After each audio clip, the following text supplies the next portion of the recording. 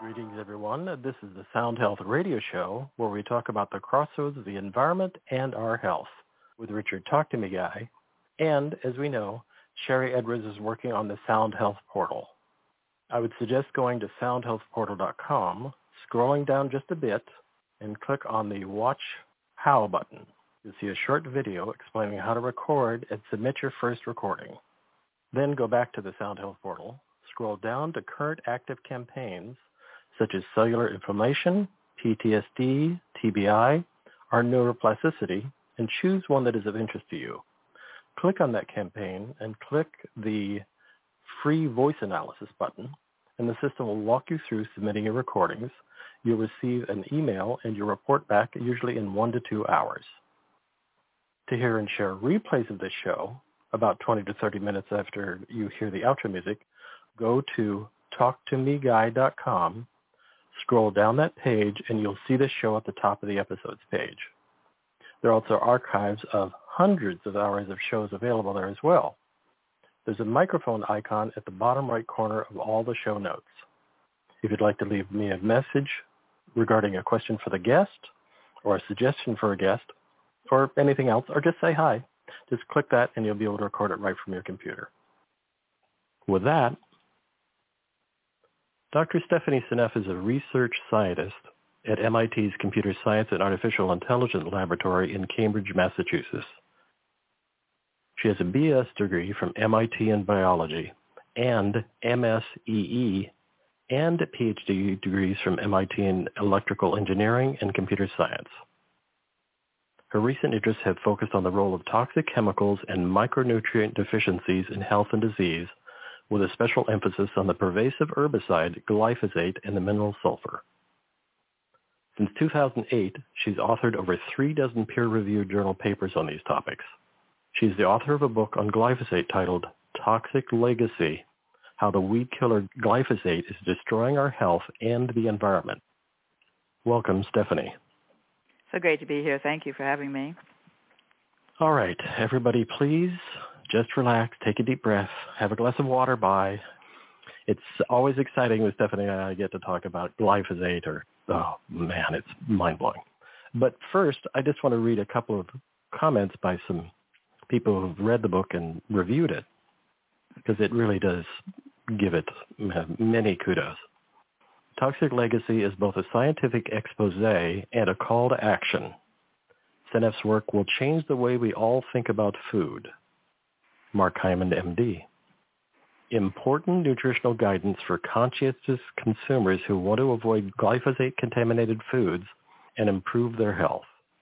Toxic Legacy will stand shoulder to shoulder with Rachel Carson's Silent Spring, not just defining the pervasive threat to us and future generations, but more importantly, articulating what we can do right now to change our destiny.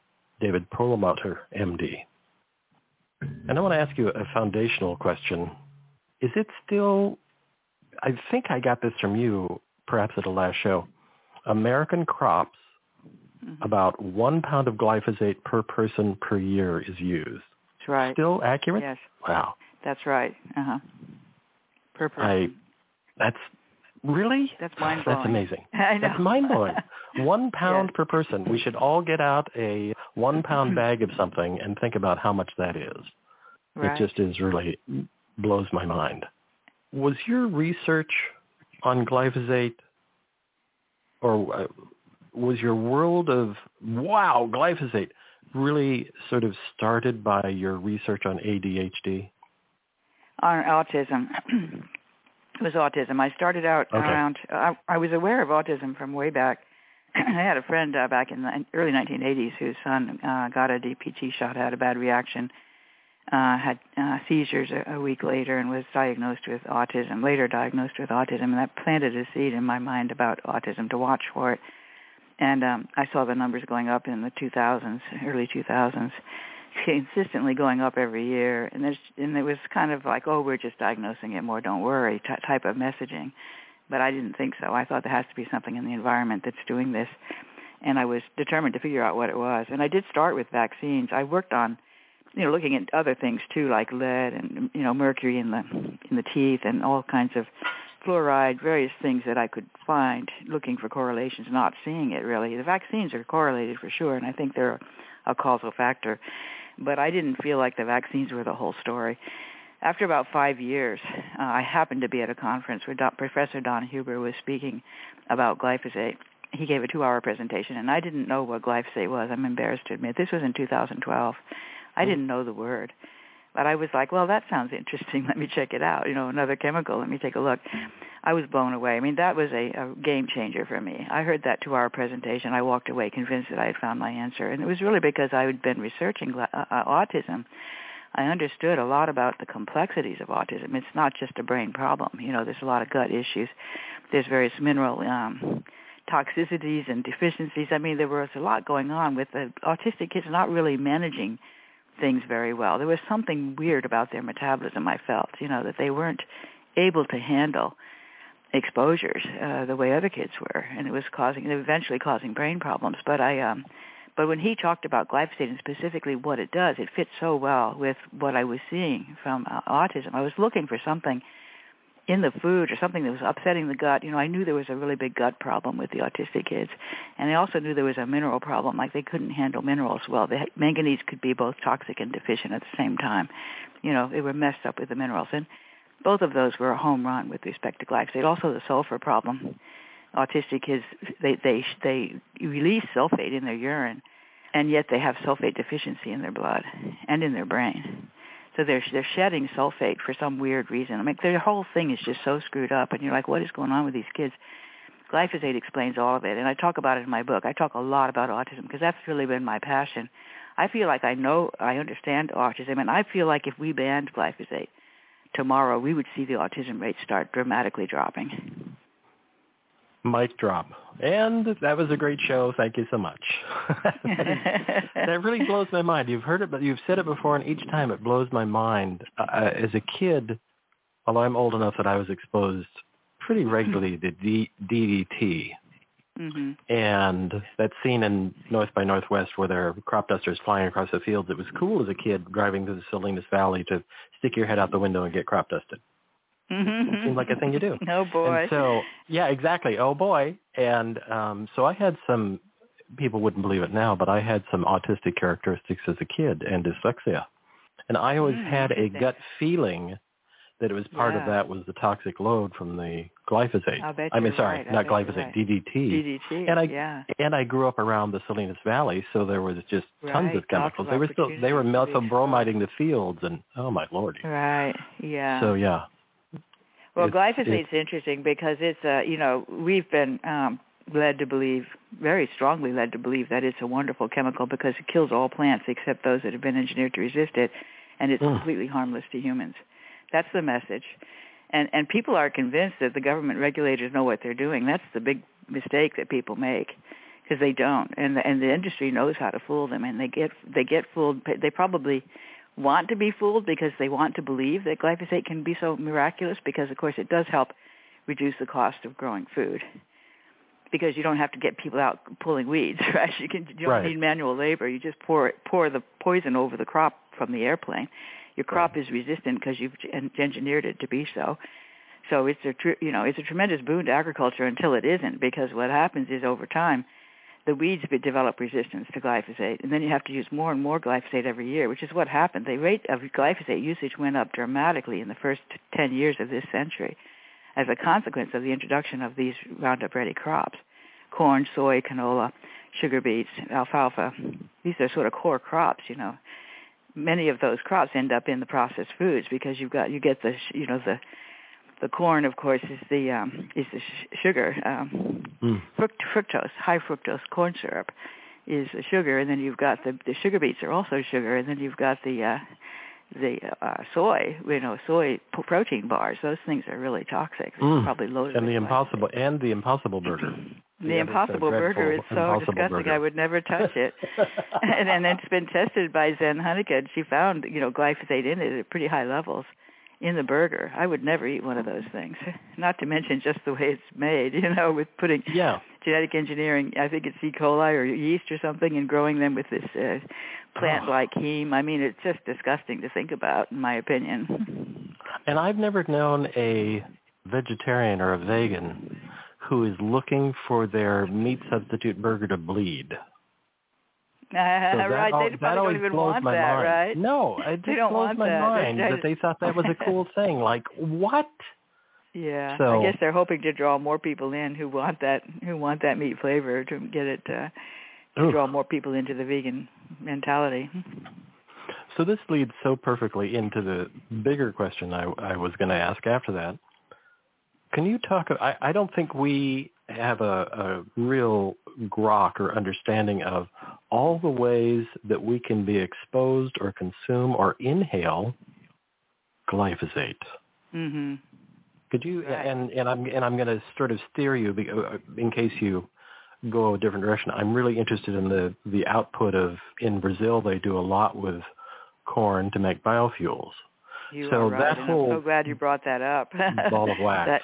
Right, I can go with that one for sure because it's really been an eye-opener for me, and that's something that I didn't really become aware of until just when COVID hit. Once COVID hit, I started to get curious because I saw that the first three places where things kind of lit up, of course, Wuhan and then Lombardy region of Italy, and then New York City, sort of three places where you became aware, oh, my God, this thing is real, it's serious, and it's coming at me, right? That was really an eye-opener when it came to New York City. But all three of those places have heavy air pollution. All three of them have biofuels, and they use a lot of glyphosate on the crops. So that was kind of an interesting thought to me, and I hadn't even been aware of biofuels really before that. I hadn't really looked into it at all. Once I started looking, I was like, holy cow, because if you think about the wheat crop, they spray it with glyphosate. And wheat's not a GMO crop, but they spray it with glyphosate to kill it and to bring to synchronize the yield. The crop, when it gets hit with glyphosate, it goes to seed. So you get all the crop uniformly producing seed at the same time. So when you harvest, you get a greater yield that way. And it also dries it out, so it's easier to clear the crop for next year. And, of course, also the glyphosate kills the weeds, so you get a head start on next year's weeds. So people think, oh, that's great, let's just do that. Spray the crop with glyphosate right before harvest, and that's why we have an epidemic in celiac disease, I suspect. But that's a detour. Getting back to the biofuels, then they take the stubble after they've harvested the crop, and they throw it on a barge, take it down to a city like New York City, process it through a processing plant, and out comes biofuels, and that's biodiesel, ethanol, biogas, all these different biofuels. They even have bio-home heating oil, which is required 5% in New York. Anyone who uses heating oil for their home heating has to use 5% bio. So, and they've got the biogas. Biogas can leak out of leaky pipes under cities. That happens in lots of old cities. The biogas leaks out, and you're going to have glyphosate leaking out with the gas. So that comes to be glyphosate in the air. And that was extremely interesting to me. When COVID first hit, I had been looking into a condition that I suspected was being caused by glyphosate right before COVID hit, which is this vaping. People who vape e-cigarettes, and they had this weird lung disease that was showing up. And I was reading about it, and I was like, this is so strange. I bet you glyphosate. It's just a hunch, I bet you glyphosate. And I started to look, and I found out that the base of this e-cigarette is glycerol, and glycerol is the major byproduct of the biofuel industry. When you get done making your fuels, what you've got left over is lots of glycerol. So the market's flooded with glycerol because they've really been heating up. The biofuel industry has been blossoming in the last few years, really growing fast. And of course, there's this whole concept of saving oil, all the good stuff. But the fact is, when you put glyphosate in that biofuel, it becomes extremely toxic, I think. And so the glyphosates are getting into the air in the cities where now they've got these, and Brazil in particular, they have designed these trucks to run on practically pure biofuel, like 70% biofuel. You have to design the engine specially to make it that work. But they've got these big trucks in Brazil spewing out, I suspect, spewing out glyphosate. Now, if it gets to combustion, it'll be broken down. But that's going to also produce nitrogen and phosphorus, toxic gases in the air. Even if it gets broken down, it's not going to be a free ride. But the glyphosate that's left over, I suspect, it survives and doesn't get into combustion because of a poorly tuned engine or, when it's idling. I mean, there's ways in which the glyphosate can evaporate into the air before it gets to combustion, I suspect. And that's all sort of theoretical, but Brazil did a study a couple of years ago where they looked at glyphosate contamination in nanoparticles in the air. And they looked in the areas, agricultural areas, where they were heavily using glyphosate, and sure enough, they found it. Then they looked in the city where there was no agriculture. They looked in the city, and they found almost the same levels in the city. They were surprised. So, yeah, I think it's getting into the air through that process of the biofuels. This disease, this lung disease, looks a whole lot like COVID.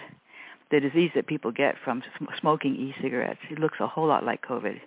You know, it's kind of a lung toxicity. It's a pulmonary, what's it called? Shoot, I lost the word. I'm sorry. I know that there's pulmonary edema, but I don't know. You know, more than an infection, there's a toxic response, damage, pulmonary damage. You know, which happens with COVID as well. But I think the people who get really bad COVID, I bet you would find a tremendous. If you looked, you would find a strong correlation between the level of glyphosate in their urine and the degree to which they can handle COVID, I suspect. And I talked a little bit about it in my book. In my book, I have a whole chapter on glyphosate and the immune system. It's quite fascinating. And I think that glyphosate is causing this severe disruption of the innate immune system, the innate system, not the adaptive. The adaptive is where you get the antibodies. And our whole program on COVID is geared towards getting people to produce sky-high antibodies to the spike protein, you know, through the vaccination program. That's the goal, and it works really well. The vaccines produce incredibly high antibody response, typical of what you would get with severe disease. People who get a mild case hardly even develop any antibodies to the spike protein in a normal situation. But it's a severe disease that produces super high antibodies, and that's what you get with the vaccine. It acts like your body reacts as if it's been exposed to a severe case of COVID. And you need the antibodies when the innate immune system isn't working. And I wrote a lot about that in my book. It's quite fascinating because there are these proteins that are very special that are several different proteins that are in a class that has a characteristic collagen-like stalk. This gets a little bit technical, but it's very interesting, I think.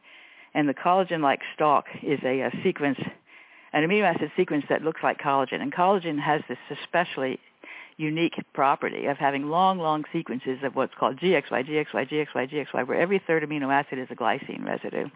Tremendous levels of glycine in collagen. And collagen itself is the most common protein in the body. 25% of the body's proteins are collagen.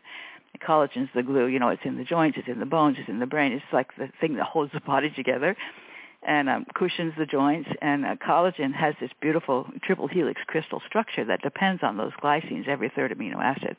Glyphosate goes in, I believe, and this is the big argument in my book, substitutes for that glycine at random places in the molecule and prevents the collagen molecule from folding correctly into this triple helix structure, which then messes up its properties in a big way. So it does the same thing to these collagen-like stalks on these proteins that are very important for the immune system. And a group of them are these surfactants that are produced in the lungs, and those surfactants grab viruses and trap them. So when those things are broken, the virus can't be trapped. It goes into the lungs and it has a field day because it can't be trapped. Wow. And so that makes me jump to asking about, we have an elevated rate of fatty liver issues. Right. Is glyphosate in that mix? Is glyphosate one of the factors in there?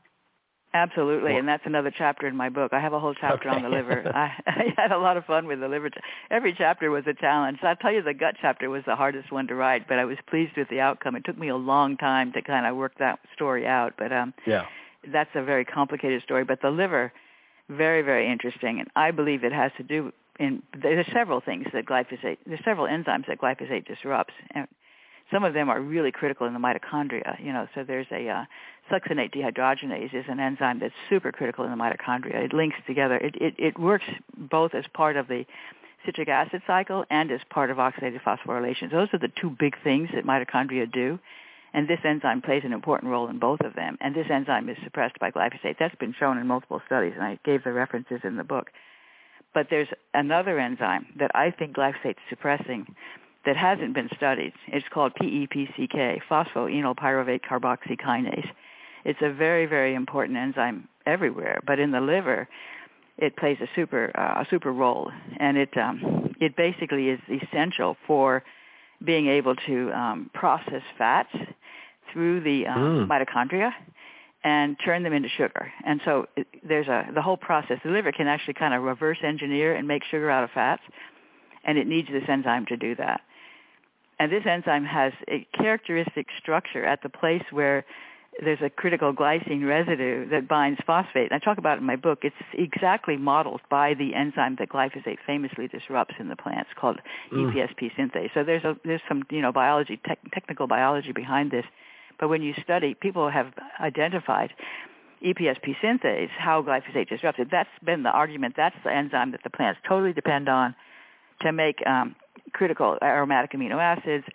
Glyphosate disrupts that enzyme, the plant dies. That's the basic story of how glyphosate kills the plants. And then the happy line is that, we don't have that pathway, we don't have that enzyme, therefore our cells are safe. That's the argument that's used to say this is a great chemical because it doesn't affect we don't have the enzyme that it affects in the plants. But the problem is we have other enzymes that are lookalikes to that enzyme, and you can find those enzymes and you can see that if glyphosate were to cause the same problem for those enzymes, you would have the very things we see that glyphosate causes. So it's all a big puzzle that I've worked out in the book in great detail.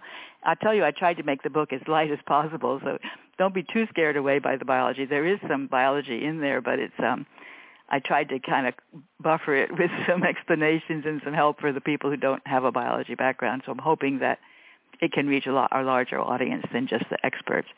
But anyway, getting back to this PEPCK, really, really fascinating, because if that enzyme's disrupted, you're going to get fatty liver disease because the mitochondria can't process fats. And you're going to get high blood sugar because the body needs to depend on that enzyme to turn other things into sugar when the blood sugar drops low. So if your blood sugar goes too low, you end up in a coma. And you have mechanisms that say, oh, my God, we've got to do something here. The blood sugar's too low. Let's make some sugar. And the liver does that for you. It makes the sugar and dumps it into the blood to keep it from being too low. So if you're exercising vigorously, the blood sugar's dropping, you can go into a coma unless you have the facility with this enzyme to make more. And when you don't, your body says, oh, my God, we got to raise the set point for sugar because we can run into trouble. It will sort of observe through experience. We need to raise the set point. So then you get this kind of elevated blood sugar that's a precursor to diabetes. And eventually it becomes full-blown diabetes because of this enzyme being broken, I think. So fatty liver disease, that's been shown. They did a rat study fairly recently where they exposed the rats to levels of glyphosate that were below the regulatory limit over a period of time, and those rats developed fatty liver disease. So you could see that even at very low levels, glyphosate causes it. And then there was a study on people who had fatty liver disease. They had three groups, the severe cases, the more benign cases, and the controls who didn't have fatty liver disease. And they found statistically significant differences in the amount of glyphosate in the urine among the three groups, which was really quite remarkable in my opinion, that you could show through the urinary test the connection between, and it's correlation, obviously. They didn't explain how it caused it, but I can explain how it causes it. Of course they didn't. Always amazed when I talk to you how I think of many conditions that people have or imbalances. The liver is the organ that does so much for our bodies and breaking things down and making it happen, as well as our gut. And so far, glyphosate is kicking them both in the head hard. Right. And so it explains why and back to also the collagen thing, I know that the technology has made it in vogue. However, I think that what you're talking about with what's happened to the collagen is why there are so many hip and knee replacements. That's my opinion. That's just my opinion. That's all I'm saying. It's my opinion as well, and I wrote about it in the book. And I think it may also be connected to the opioid drug crisis because I think a lot of people are in pain. You have so much back pain and neck pain and, lots of foot problems. People have you see all these people hobbling around these days. I feel like people expect, as soon as you're 60 years old, you're going to just fall apart, People almost expect it now, it seems like. It's not true. Yeah. You shouldn't have to. You should still be very agile at the age of 80 or 90, I think, if all goes well and you avoid all these toxic chemicals. But the glyphosate is a real killer for the joints and the bones, and then you get a lot of pain, and then you get stuck with opioid drug crisis. I think the companies are despicable, but they're being blamed totally, And no one's saying, well, how come all these people are in so much pain? No one's asking that question. When they say, oh, these companies are so despicable because they gave people all these drugs and they got so hooked. But the people were in agony. They needed the drugs, and that's what the companies actually argue. We're doing a service for these people. They can't stand living if they don't get these drugs, It really blows my mind. My grandmother lived to be 106. Wow! Well, and congratulations. She died in the 70s, and she had come across. She was old enough that she actually came across the United States in a wagon. Wow! From Michigan to Salt Lake City. Wow, that's so impressive. And the thing that always blows my mind, that is a theme for me, is that in those times, when they grow their own food, my grandparents ate organically. They just didn't know that. Right, exactly. They had no idea that, we eat organic only. That's what they grew. They grew their own food. They had their own pigs. They grew their own cows. They did everything. And she lived to be 106, and she was completely vital until she was 98 when she broke a hip because she fell cleaning the snow off her front step. Oh, wow. But up until that time, but at no time until then had she ever had a health issue or a thing. She'd always worked. She worked up until her late 80s, still baking pies for the church. Yeah, wow. I mean, it was, but she had a cafe, not just baked pies. Right. I mean, hundreds of pies. Right, wow. And she was totally vital. That's a good example, and I think it's really kind of interesting to me. It feels like people very quickly adapt to the new normal. When we see all these kids with autism and, of course, ADHD and all the eczema and the asthma, all these autoimmune diseases, the celiac disease, all kinds of food intolerances, peanut allergy, all these things. And somehow this generation of parents are comfortable with that. Oh, yeah, my kid's got asthma. Oh, yeah, mine's got eczema. I mean, it's just like, oh, yes, of course, you've got something if you're a kid, right? You're just sick. You get colds all the time. I mean, it's all normal now. It's just not normal. I know it's not normal. When I was a kid, in grade school, I remember in grade school one child who was a year behind me that had a lung problem. She had asthma, Mm-hmm. I don't remember any peanut allergy. I don't remember any autism. There was nothing. Everybody was healthy. So it's just weird that we very quickly adapt to a new model for what's normal. And I think it's the same for the old people. I know when I go to the airport and I see all these people in wheelchairs or walkers, you can tell they're in agony as they're walking even without any support. Yeah. So many people are just hobbling around. And it breaks my heart because I think we're all being poisoned by glyphosate, and this is happening to us, and we're not noticing it. Why are we not noticing it? It's not the same as it was then, I always find it amazing when the few times I do go to doctors, and I have a very smart, what I would call hippie doctor, but not really. I mean, she's fully degreed and went to swanky schools. I know that when the nurses do an intake, they're always, are you still on any of these medications? But because about 10 years ago I was hospitalized for a while and I had to have some major just physical surgeries, not involving anything we're talking about. But the doctors are always amazed when I come in and I'm on no meds. Mm-hmm. And that creates everybody in the office to oh my God, you're not, how's that possible? Are you lying? You must be on something. You're on nothing? Right. No, I'm on nothing. That's my level of medication is nothing. Same for me, by the way.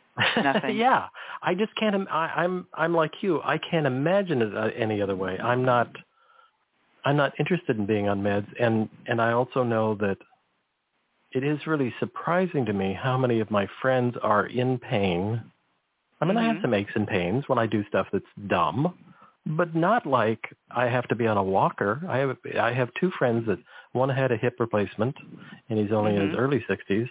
And another friend who had bilateral knee replacements still isn't and well. I talk about the statistics on those things in my book. I was quite shocked to see how. I mean, of course, one thing is they claim they're getting better at it, and so they make money off it. I mean, there's various pressures for doing more, right, that are happening right now. But the rates have gone up astronomically in things like hip replacement surgery and knee replacement surgery. I mean, many people are routinely getting these things now. Yes. It's just now it's a thing. Things it's like are falling cocktail apart. Conversation. Yeah, it's like cocktail conversation now. Like, yes. oh yeah, my husband had his hip replaced. He's great now, and I'm like, right? Really? It's amazing to me. I find it really interesting that people don't notice, and also that people have so much faith. I mean, they've gotten used to the fact that you can just go down to the local garden store and buy some Roundup and kill your dandelions, and it's been touted as being so safe. And people have a hard time wrapping their brain around the idea that this stuff is actually really toxic, you know. And it's dangerous because it's insidiously, cumulatively toxic. It doesn't blow you over, so you don't notice right away that you're being poisoned. It happens slowly. And that's part of the problem. And, of course, it's all over the food supply. It's in the air. You can't avoid it. So everyone's being poisoned, you know, to varying degrees, some worse than others. And then some people get horrendously sick, and they have no clue why. And I think if they just got off that glyphosate, they'd find remarkable improvements in their health. And I'm always amazed how there are a number of people that I see that use something like Roundup, the over-the-brand name, and they have I'm not using that much. Right. That kind of thing. I'm just killing the weeds in the driveway, and I'm like, how about you just hoe them out? How about you just scrape them out of place? Or how about they grow through the cracks? They're just plants. So It really amazes me how people take that on. And I remember many years ago I interviewed Dr. Marion Moses, an MD who wrote a book called Designer Poisons.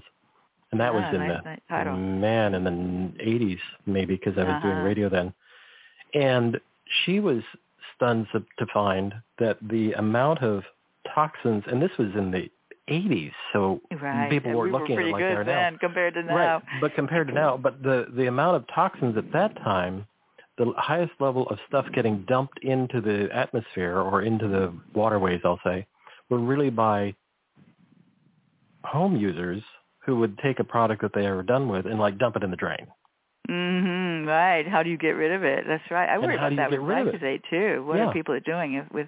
And you know, I've looked at Florida. The Florida situation is pretty bad with all the toxic algae, you know, overgrowth in the waterways, and they're using lots of glyphosate on the sugarcane fields right around the lakes there, and then also the people, those multi-million-dollar homes, they've got gorgeous lots, right? Gorgeous yards. Glyphosate's used on those, and they're right next to the water, and then the glyphosate gets into the waterways, and now the manatees are dying. I mean, they're dying in record numbers this past year. I wrote an article together with Jennifer Margulis on this topic, on the manatees in New York, in Florida, because of the toxic, it's these cyanobacteria, the blue-green algae.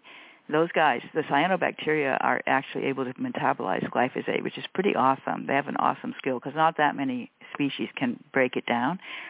So they have that huge advantage. They can break it down and they can turn it into useful nutrients, into nitrogen and phosphorus nutrients that help to promote algae overgrowth. You get that. The red tide, you know, the algae produce these toxins that can kill the dog if it drinks the water, and the blue-green and the cyanobacteria. So they're the base of the food chain that causes a complete disruption of the waterways. And then the food that the manatees eat, you know, is picking up all that glyphosate, and the manatees are being poisoned. It's really sad to see in Florida, but it's very clear to me. Yeah, and is some of their Are they assimilating it through their skin as well, being in the waterways? Or probably. That's a good point. They're probably absorbing it through the skin. You're absolutely right. Wow. Because they're giant, soft You can imagine them animals. Kind of, you know. Yeah. I know. Yeah, they've got plenty of skin to be exposed to the glyphosate in the water. And they even use glyphosate in the waterways to control weeds. There's these invasive weeds in the waterways are using glyphosate. And the logic is that glyphosate's, you know, far less toxic than the other chemicals, so let's use glyphosate. It's the preferred option, because they don't realize it's so toxic. The same thing, I wrote about this, I think, in my book about anencephaly in Washington State. There's this three-river system where there's irrigation farms and whatnot, and they were having trouble with invasive weeds. It was another problem with sort of invasive weeds taking over the waterways, and they thought, well, let's use glyphosate because that's the safest chemical, and they used glyphosate. There were a couple of years, 2012, I think it was like 2012, 2013, when they used lots of glyphosate in the waterways to control these invasive weeds, and they started seeing babies being born without a brain. That was called anencephaly. There was an epidemic in anencephaly among the mothers in that area over those 2 years, and Don Huber picked up on that and wrote about it. But it seems very clear to me that glyphosate was the major player in that anencephaly. Wow. Well, and I was going to save this for later, but I have to say it now. Glyphosate really seems to be a foundational thing to me that in the long run makes us immunosuppressed.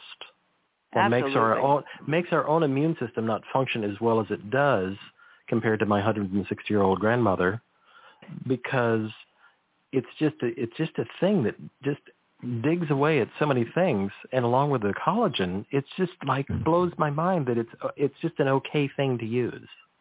Right. I mean, the collagen is really important because those collagen-like stalks on those these proteins that are made by the immune system cells that trap the viruses. They're like a vacuum cleaner or like tar paper. They trap the viruses so that you can clear them. Otherwise, it's really hard to catch them, and so they're able to invade the cells and grow. And glyphosate, I think it's disrupting those critical proteins in the innate immune system. It's also wrecking the mitochondria. I have a lot about the mitochondria in my book. And multiple ways in which glyphosate disrupts. Of course, I mentioned the PEPCK, but also the succinate dehydrogenase. And there's other enzymes like glucose-6-phosphate dehydrogenase. These are all really important enzymes to keep the mitochondria happy. Glutathione gets all messed up. It gets oxidized and reduced in amount. This is shown in studies, and it's also clear to explain through the mechanisms, the biological mechanisms of glyphosate. It all fits together very nicely. Mitochondrial dysfunction is, of course, linked to all kinds of diseases, many, many debilitating diseases, including autism and Alzheimer's. And those diseases are going up in prevalence exactly in step with the rise in glyphosate usage on crops. So the whole puzzle fits together very, very nicely. I think it's so obvious that I don't understand why everybody doesn't see it, I feel like people should just wake up, have an aha moment, and say, okay, I'm not using that stuff anymore. And, of course, we became fanatical. As soon as I started to realize how bad this stuff was, and that was back in 2012, we had been kind of, the cereal runs out, replace it with organic type of thing. And eventually we got to where, we can't eat this stuff. Let's just throw it all away. So whatever was left just got purged, into the trash can. And you think, not organic, gone. Yeah. We started over with our kitchen at one point after a few months because it's like this stuff is too toxic to even finish up what we've already got. We can't in good conscience eat this stuff, So we've become fanatical about only purchasing certified organic, and I think that's a huge thing to help. Just that simple step you'll see amazing results. And both my husband and I have seen, problems, and they were minor problems, but they went away. Yeah. Problems that we had. I used to get urinary tract infections. I don't anymore, ever. Wow, that's amazing. It's gone.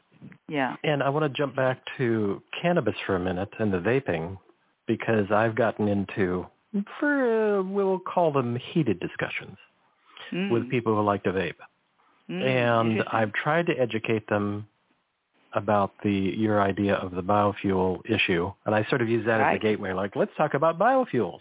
Now, what's in your vaping pen? And they just, it's kind of like the people who, it's very similar to the people that, like, I'm only using a little bit of Roundup. Right. And they have that same people thing. Think, like, how harmful could it be? Right. How harmful could it be? And the idea of, as they're vaping hard, and whether it's tobacco or cannabis, I don't care. It's the same thing. Right. Absolutely. The glycerol is going to be there for the cannabis as well. And I would say, no, don't do it. Absolutely. See, I try to say that, but it comes out harsher because it's just like, I can't believe.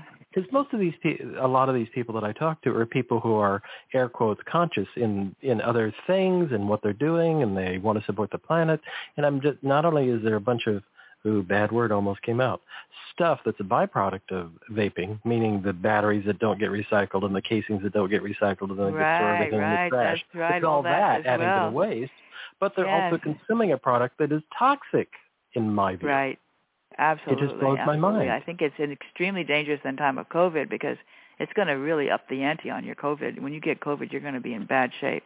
And, it's very interesting with the air pollution because I was looking into it, and there have actually been several studies. A Harvard group did a study in the United States looking at nanoparticles in the air, and apparently there's data on that, which makes it easy at the county level. So they looked at the county level across the country at the nanoparticle levels in the air, correlated with a death rate from COVID across the country, and they found a statistically significant correlation, and they published a paper on that at Harvard group. And then in Europe, I found 3 other papers from various parts of Europe where they also showed the same thing. Air pollution seemed to be tied to bad outcomes, higher death rate from COVID. So then I looked at over the whole world to say, okay, which countries you can get data on the nanoparticles, the level of the problems the country has with air pollution versus the COVID-19 death rate. And so I got a number of different data points from across the world, and when you plot it, it doesn't look at all right. It looks completely wrong. Like the countries that have the worst air pollution have the lowest death rates from COVID. It's completely backwards, and you're like, what the hell? What is going on here? Yeah. I'm so confused. And so as you look and you see which countries have the really bad air pollution, those are countries that are quite, like the African, they're using small farms. They don't have a lot of glyphosate. They have natural small family farms. So the people are eating basically organic whole foods. They're not eating processed foods, so they're getting a healthy diet. And the air pollution doesn't have the glyphosate in it. That's what I'm suspecting, that the air pollution with glyphosate is extremely toxic. Air pollution without glyphosate, it has toxicity, but not connected to COVID-19. So the countries that have very high air pollution have very low glyphosate and very low death rate from COVID. And the numbers are extraordinarily big because I looked at Nigeria. I got interested in Africa because Africa is practically immune to COVID, except for South Africa, which I'm sure you've been hearing about. The rest of Africa, all the heartland of Africa is practically immune to COVID, very low death rates. And, these are people with crowding in the cities and poverty and all this stuff, and it doesn't seem to matter. They're not catching COVID. They're not dying from it. And I think the difference is the glyphosate, because these countries use very little glyphosate compared to us. South Africa is an exception. They've been long and deep with Monsanto, with the GMO maize. They have lots of glyphosate in South Africa, but the rest of the continent does not. And South Africa is the only country in the continent that's having trouble controlling COVID. And whereas you look at Brazil, completely out of control, the United States out of control, Europe, all of Europe is just going crazy with COVID. These are places that develop biofuels and are using them in the cities and that have lots of glyphosate. I think that air pollution, glyphosate, biofuels is all connected to a bad outcome from COVID. It's quite striking. In Nigeria, when I looked at Nigeria, and I even said, well, let's just assume everybody who died was over 65, because I knew that Nigeria has they have a high reproduction rate.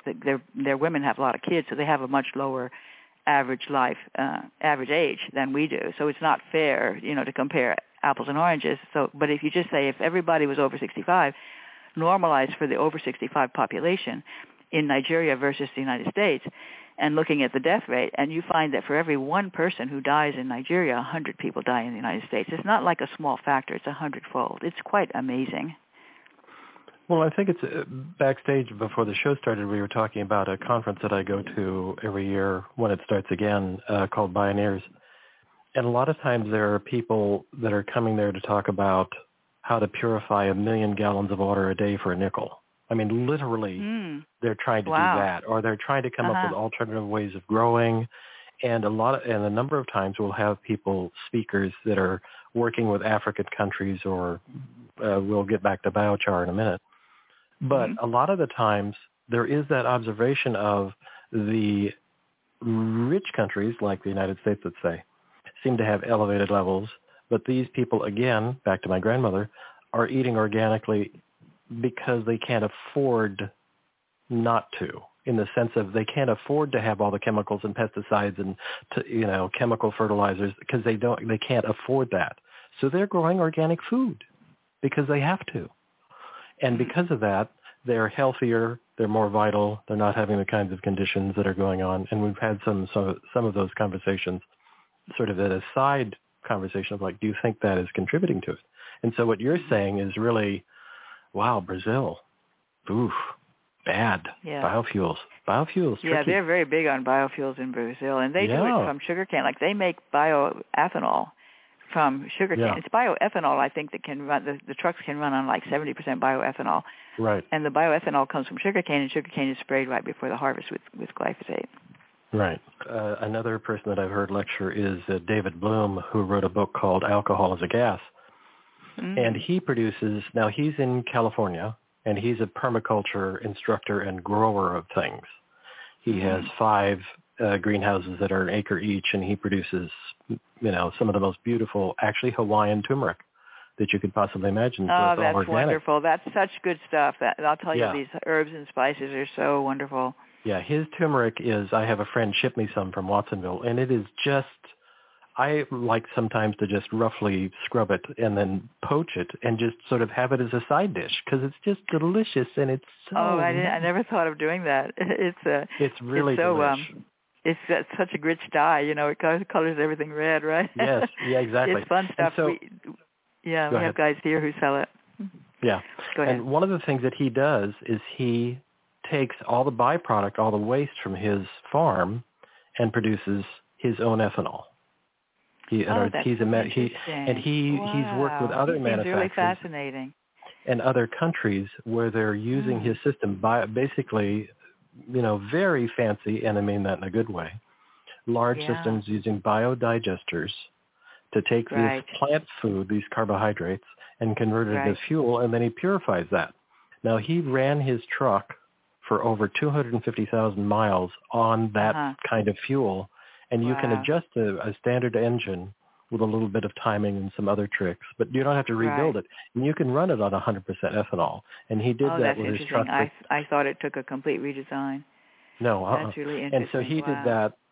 Ran his truck for 200,000 miles, and the engine lasted casually that well because there's less pollution to the actual engine. It could be that the glyphosate's actually wrecking the engine. I would not be surprised. I'm only thinking of that just now, but, when you use organic biofuel, maybe the engine lasts a lot longer. I would not be surprised.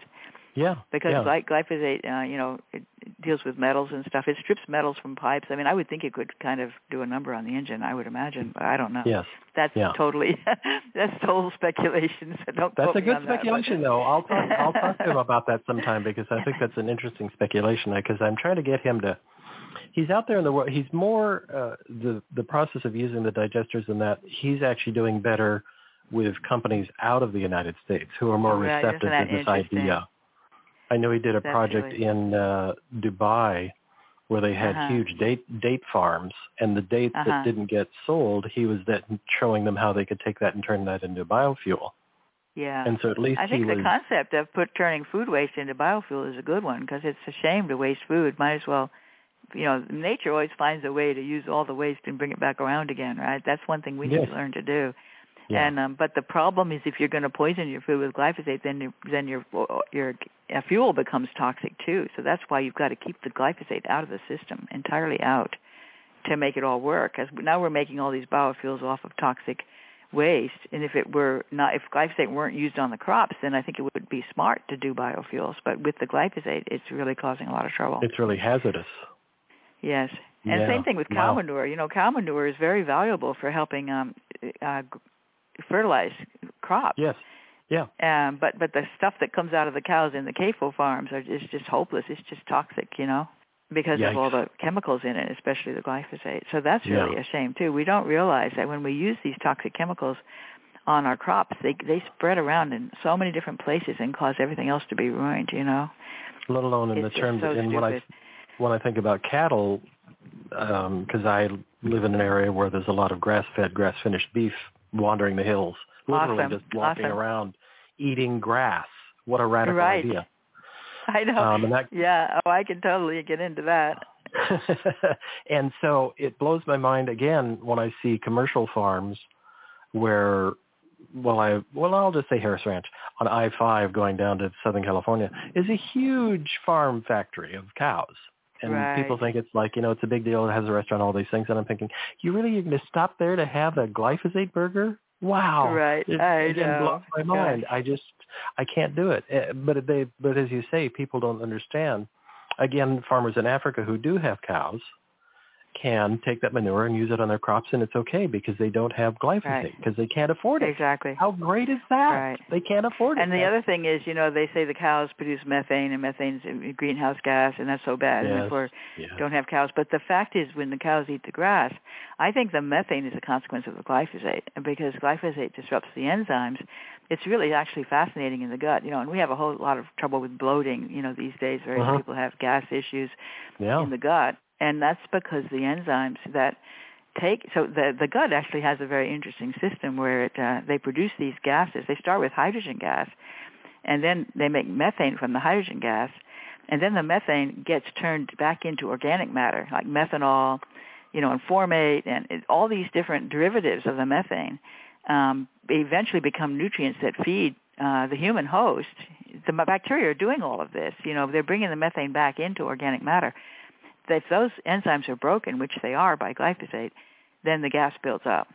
And you get hydrogen sulfide gas, hydrogen gas, methane, all those gases. We have trouble with bloating from those same gases, and the cows are getting the same problem because they're eating the glyphosate. So the ones that are eating the grass, they don't have that problem. And furthermore, they provide the manure that helps the grass grow. So the grass actually does better when it's got cows grazing on it than it does without. And we can't eat the grass. So any grass we turn into cow is food we would not otherwise have, right? Right. So people say don't eat meat, it's bad for the environment. That's not true. I don't think that's true at all. If you're eating grass-fed beef, I think it's a healthy choice for the environment, for yourself as well, but for the environment as well. There's actually a great book called Cows Save the Planet. Oh, I love that title. The author and I are juggling trying to do a show about that very thing where they look at the effects of ruminant animals like cows wandering around improving the soil because they're causing holes. The whole system. It's actually a system. It's a shocking thing. It's actually a system where the cows wander around. Makes sense, right? Because the plants have been used to having animals in the past grazing on them. Yes. So that should be part of the whole what makes the ecology work. And so if we could just go back to nature, really the basic premise is go back to a natural system in all respects and get rid of those toxic chemicals. None of those chemicals are natural, any of them, right. They don't fit anywhere. They don't fit into the food pyramid is a whole other show. But let's pretend it's in the food pyramid. None of that is in the food pyramid. They just, I don't know what they do. I want to jump for a moment to ask you, did I hear you, in researching, I always listen and read, so I'm not sure where I got this. Did I hear you talk about biochar absorbing glyphosate or neutralizing it or locking it up in some way? Yeah, maybe. I know biochar is really, really useful in restoring soil. I did talk about the fulvic acid and humic acid, and I wrote about that in my book because that's quite fascinating. Fulvic acid is this complex carbohydrate structure that's in the soil.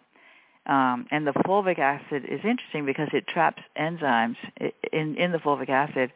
And so I'm suspecting, and again, this hasn't been proven, it's speculation, that the fulvic acid contains these enzymes trapped in it that are very versatile. And I read about this in papers, that these enzymes are very versatile to be able to break down enzymatically a large number of toxic chemicals. And so it's possible that glyphosate is among that list. So all of this is kind of conjecture. It's just that these enzymes are very, very capable of breaking down toxic chemicals in general. And so it's possible that those enzymes in the fulvic acid are able to break down glyphosate. The other one is Acetobacter, which is in fermented foods. And I really am a big fan of fermented foods, sauerkraut, apple cider vinegar, kimchi, kombucha, all those fermented foods. And of course there's the microbes in them that can help to keep your gut microbiome happy.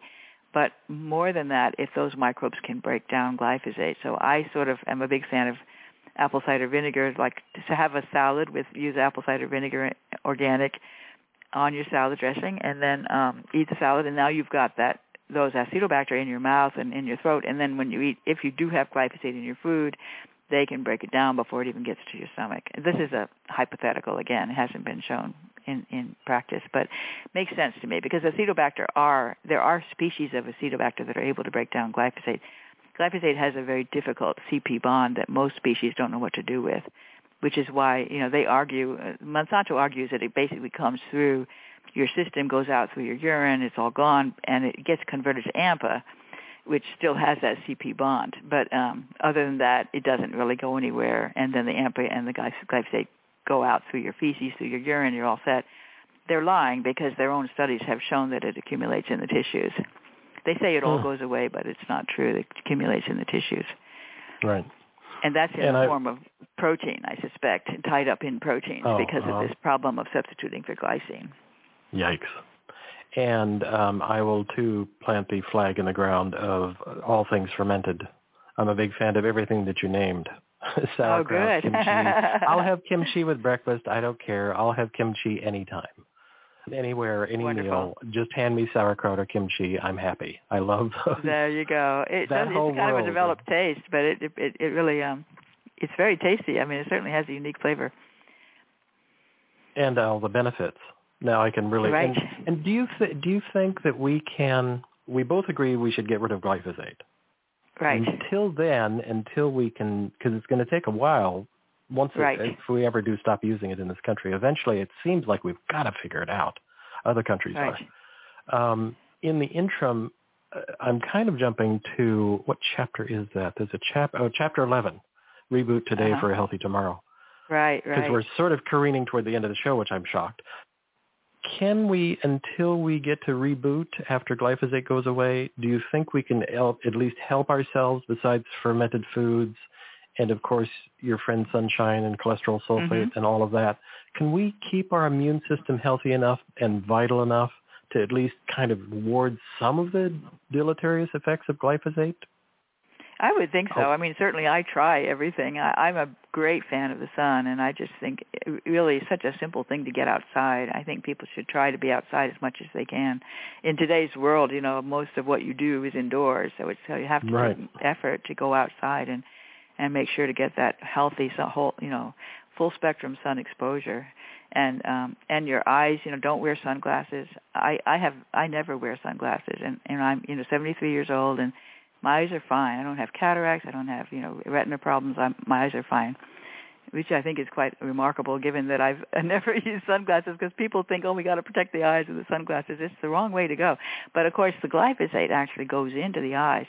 Anthony Samsel has, he's a friend of mine, and we've collaborated, and he's an interesting guy. But he's gotten a hold of a lot of documents from Monsanto of their own early studies on glyphosate, and he's seen that they've observed, that it goes into the eyes and causes trouble there. So I suspect that glyphosate exposure, and glyphosate also messes up the skin, because the melanin, the skin tanning agent, comes out of that shikimate pathway. We didn't talk about this, but many different vital molecules in biology come out of that pathway that glyphosate blocks in the gut microbes.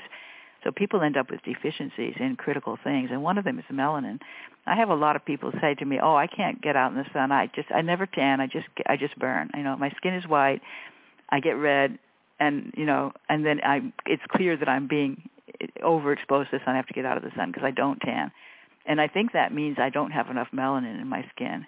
And since melanin is a product of the pathway that glyphosate blocks, you can imagine that it would be deficient. So I think the glyphosate is, and of course glyphosate also causes mitochondrial damage in the eyes. It's going to cause inflammation, which is going to damage the retina. So I suspect that the reason why, and sunscreen use has just gone up tremendously over the past 3 decades, tremendously. And we're so obsessed with making sure we slobber ourselves with sunscreen. And that's also probably connected to glyphosate, just that people are more aware that the sun is causing damage, because it is causing damage, because glyphosate is disrupting the enzymes, all the mechanisms that the body has to protect the body from sunlight. Because sunlight is a gift, really a very big gift of energy source that plants use very effectively to turn carbon dioxide into biomass. And animals use the sun, I think, for mobility and for thinking, for the brain. The neurons and the muscle cells, you take a tremendous amount of energy, and the animals can afford to use that kind of energy because they get exposure to the sun. And so when we avoid the sun, we're really disturbing the mitochondrial energy supply that's going to cause all kinds of troubles, things like chronic fatigue syndrome and various neurological diseases like autism and Alzheimer's. So I think very, very important for the whole body health to get sun exposure to the eyes and to the skin. Well, and I, not unlike yourself, I have never had anything done to my eyes, no cataract surgery, which I think is sort of the hip replacement of now also, because everybody's having cataract surgery. They're like, I can't believe it. And I'm like, why? It's amazing how we come up. We're fixing things that if we fixed the main thing, which is polluting our atmosphere and stopping with the glyphosate, we might not have to fix all these things. What a radical idea. That's what I think, for sure. Yeah, it's really interesting how we put up with it, and we just go along with the, of course, I had cataract surgery, of course, it's just like, everyone does, right? It's just the normal thing to do now, and so it becomes normalized. And of course, autism too, I think, becomes normalized. Now they're saying autism is sort of another way to be normal. You know, the kid can't speak, but that's not really a problem. You know, I mean, hello, they're special. Right? They're special. There's something. Right. And I'm not dishing in any way autistic kids. It's not their fault. But it's like we're trying to normalize a thing that is not. Right. Yeah. And I it's just think that's to me messed up, to be polite. Can do that. Yeah. And even ADHD, you know, which is now a total epidemic. I think something like 12% of the kids. Yeah. Yeah, it's really sad. Yeah. I wish we'd all take diet classes, but like, you know, how to eat clean food. Let's just start out by having clean food. I know, and it's so simple, really. And I do think people should value time in the kitchen more. I think people are so hung up on efficiency, right? They don't want to waste time cooking, so they just buy processed foods and stick it in the oven. You know, something very easy. People should really honor the kitchen and spend more time cooking, and go back to whole foods and, you know, from scratch and all that kind of thing. Just don't eat anything out of a box. Right? What about that? That's Let's a general policy that I have. Let's just shop the perimeter of the store. Right. That's really kind of the deal. Just avoid the middle. Just go around the edges. You'll be fine. And, you know, you're doing this to keep yourself safe from COVID. This is something that I really wish the government would emphasize, that people need to eat well in order to protect themselves from COVID, you know? I look forward to your next book on that. Yeah, I'm hoping I'll have the energy to write something like that. It would be quite a show. It would be quite a thing. I'd be happy to talk about that. There was in the way backstage, I did cook professionally for 20 years, on and off, in between other jobs, other lives. Oh, wow. And that's so great. I just think I just don't understand go out and get something in a box and heat it. Like the infamous macaroni and cheese in a box. Right. You know, macaroni and cheese can be such a delicious thing, but you can make it with a good clean grain, and the same thing cheeses, and it's like mind-blowingly wonderful. Right. But you don't get it out of a box and teach the kids how to nuke it when they're children. That's just, again, my opinion. I can get surly. And it is true that kids today aren't even being taught how to cook, so they feel like it's kind of a foreign thing, right? That they really don't know how to do it, even though it's not really that hard. But it can be a hurdle, I think, when they never get practice with it as a child. They have no exposure to it. Yeah. Yeah. Yeah. Well, I'll say this briefly. There's also this trend with because I live north of the Silicon Valley, it's a very big trend to have these things like Blue Box or these other services where they pre-back all your food. It's raw. So if you're making a recipe that has 2 cloves of garlic, that's all that's in the box. But you get a meal for 4. Right. It's raw. You know, everything's raw and you do have to cook it, but there's so much. I have so many bad words about this because it irritates me so much. There's so much plastic in the packaging. None of it's recyclable. It's just another thing of, we need more waste. Like, really? We need more plastic waste? Are you kidding me? But the idea is that you can't go to the store and actually purchase your food because you're much too busy being important, I guess. Right. Even the thing of putting like each lettuce in a plastic bag, you know, we somehow I've gotten used to the idea you can't just put the food out there, you know, and just pick up a head of lettuce with no plastic bag around it. You know, you would think it has to be completely you don't need wrapped. That plastic bag. Those lemons need to be wrapped in plastic. Those limes need to be, like, they don't have a skin that protects them. Okay, I'm surprised to say that we're there, where I have to ask you. We had a lovely conversation. It was a great conversation. Very fast. Yeah, very fast. Where can people find out more about you and your work? And where should they look for Toxic Legacy? Yeah, so I have a webpage, a personal webpage, stephanieseneff.net, and under that webpage I have /book where you can find pointers to various booksellers that sell my book. You can also just type Toxic Legacy. If you can remember Toxic Legacy, type it into a Google search engine, and the Amazon link will come right up. So Toxic Legacy, How the Weedkiller Glyphosate is Destroying Our Health and the Environment. That's the name of my book. And, that's it. I have an MIT webpage where I have a ton of information, all kinds of slideshows and interviews and whatnot, papers, all the papers, most of the papers that I've published over the past several years. I put that link in chat with a warning of like, this is really for the hard nerd crowd. There's an amazing amount of references very nerdy looking web page. It's a very nerdy web page. It's like the kind of page I like at night sit up and read like, wow, that's amazing. Look at this one. There's wonderful research available at that page. Yeah, but it's not for the casual viewer. Yes, I did. Excellent. Yeah, I will. Thank you. All right. Well, thank you so much. And I also put a link for the wonderful article about the manatees. Come on. Oh, great. Wonderful. Please, there's a giant example of a wonderful creature being in its life being destroyed because we just can't figure it out. It blows my mind. It is so sad, isn't it? Because they're very special, and it's just a shame that we're destroying them. Yeah. All right. Thank you so much. On that note. Yes, exactly. I've got no up note here. That was wonderful. It went faster than I thought it would. Thank you. It was lovely. Thanks. Everybody have a great rest of the weekend. Bye-bye. Bye.